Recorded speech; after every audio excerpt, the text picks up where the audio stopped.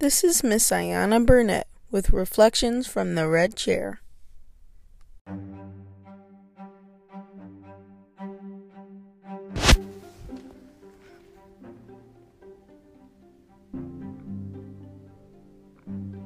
Imagine, finally, you are about your business of living, and one day you come across in live flesh your perfect mate. Like your dream come true. And you can feel it down in your core that this is literally the one that you have desired for years, and they are absolutely everything and more than you have imagined. Now, imagine that you have opportunity to explore this person.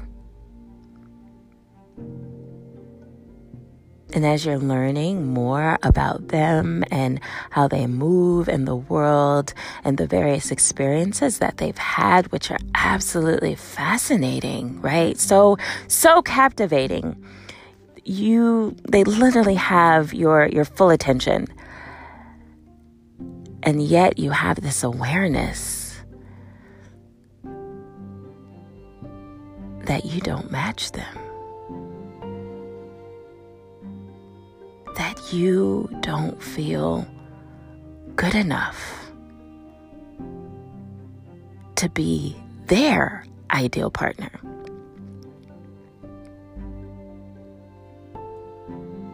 Comparison is a dangerous thing, y'all.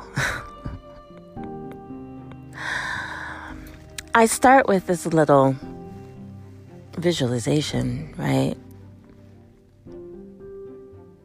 Because the reality is, oftentimes when we are fantasizing and we are envisioning what we want, we only look at one side, right? So even in this idea of knowing what it is that you want in couplehood and partnerhood, it is not unusual, and I see the trend time and time again, where, people can get extremely clear about what are the characteristics, the attributes, right, that they would want their spouse to have. Yet the one thing that oftentimes that they fail literally to do is to bring awareness to what it would take to keep that person. Or not, I don't want to say keep, but what would it take to sustain connection with that person, right? If it's the idea that they would be financially secure, that means that person has a certain relationship with money, a pretty probably solid relationship with money. What about yours? Right? Would you be their equivalent when it comes to that? Let's say that this person is very loving. Oh, this is a good one, y'all. Let's say that your ideal beloved is very loving and is tender, right? And is one who doesn't argue, right? And a really good listener. Let's throw it all in there, let's get the whole kit and caboodle, is a really good listener. Do you really think that they're going to put up with you having a temper? Are they going to put up with you being one who, when you get upset, you now resort to saying mean things and maybe even cursing them out? Like on the reg? This is what I mean. It's amazing when we stop and you now kind of flip the script a little bit. And instead of just looking at the one side of the coin, that you now look at the other. Because this is why, don't get discouraged, y'all. This is why, because now this gives you goals in the realm of your own self-development, or even now to be able to really look at yourself, right? And to see what type of partner it is that you would make, and that's what you match right now. Because a lot of times, again, I see it time and time again, we are wanting and expecting certain things from our beloved, but we're not there ourselves. Right? We're not there ourselves, where you're wanting to be nurtured, but you're not open enough to receive.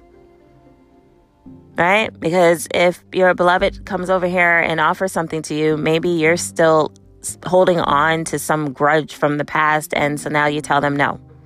Or maybe you're so focused on what it is that you want to do that you don't even make yourself available, right? Because you are stuck in your old pattern of going to work or whatever your routine is. So you actually are not emotionally available to be able to receive nurturing, right? This idea that you want someone who's going to be open with you and share, with you, but you don't like to communicate. You might not even be a phone person. Oh my God, it is so amazing. Like, when we look at it, it just tickles me. It really, oh, I hope you guys find this as humorous as I do, but it's just one of these epiphanies, right? That you might not even match what you want right now. So now here comes the second question for you. Once you realize or can identify the various aspects are part of you that don't even match what it is that you desire, how do you respond to that? How do you respond? Do you therefore give up and say that, this is how you are, this is how you've always been, and nothing's going to change, you can't change, right? Do you begin to just give up and have a pity party for yourself, right? And now move into depression, right? That's a common one, right? Moving into feeling powerless and move into feeling discouraged. We were talking about that earlier, right? As if there's nothing that you can be able to do to ever get better. Do you now turn into the pout fish, for those of you who are familiar with that book, right? Where you are just blue and glum and sulking, right? About your circumstances. Or do you settle? Ooh. Or do you settle? Or perhaps you get inspired. And perhaps now you celebrate the clarity that you have about the areas within your own being that you would like to give a little bit of focus to.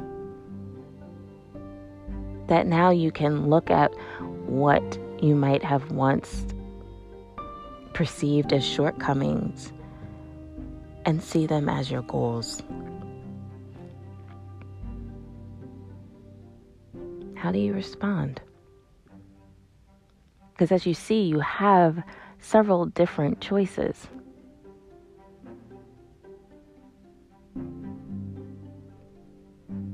I strongly do hope that you guys get inspired, especially after listening to this.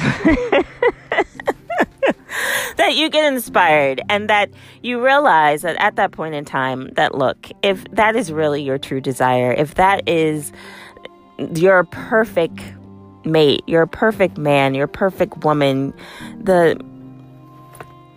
why not grow?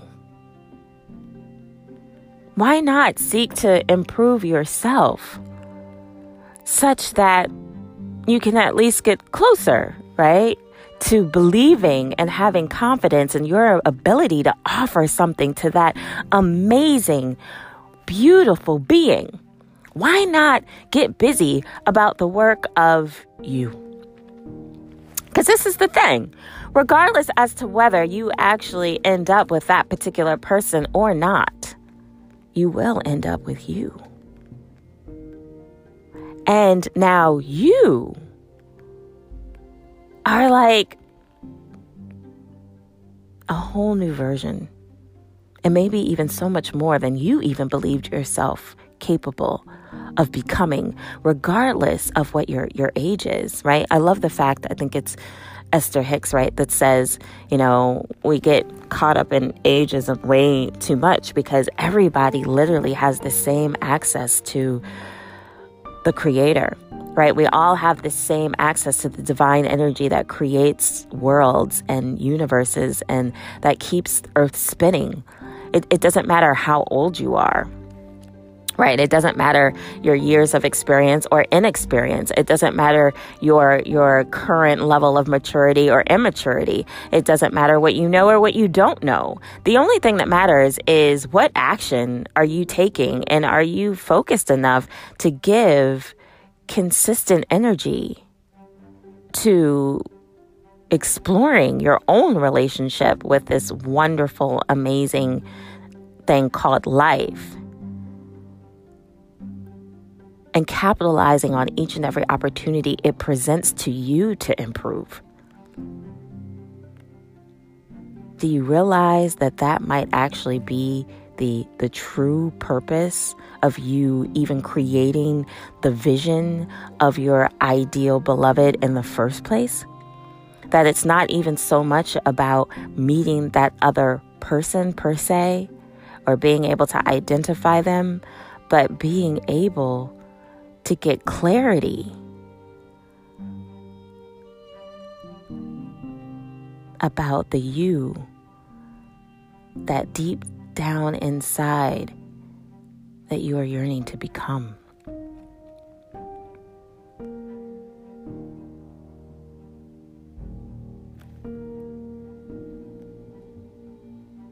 Until next time, be light.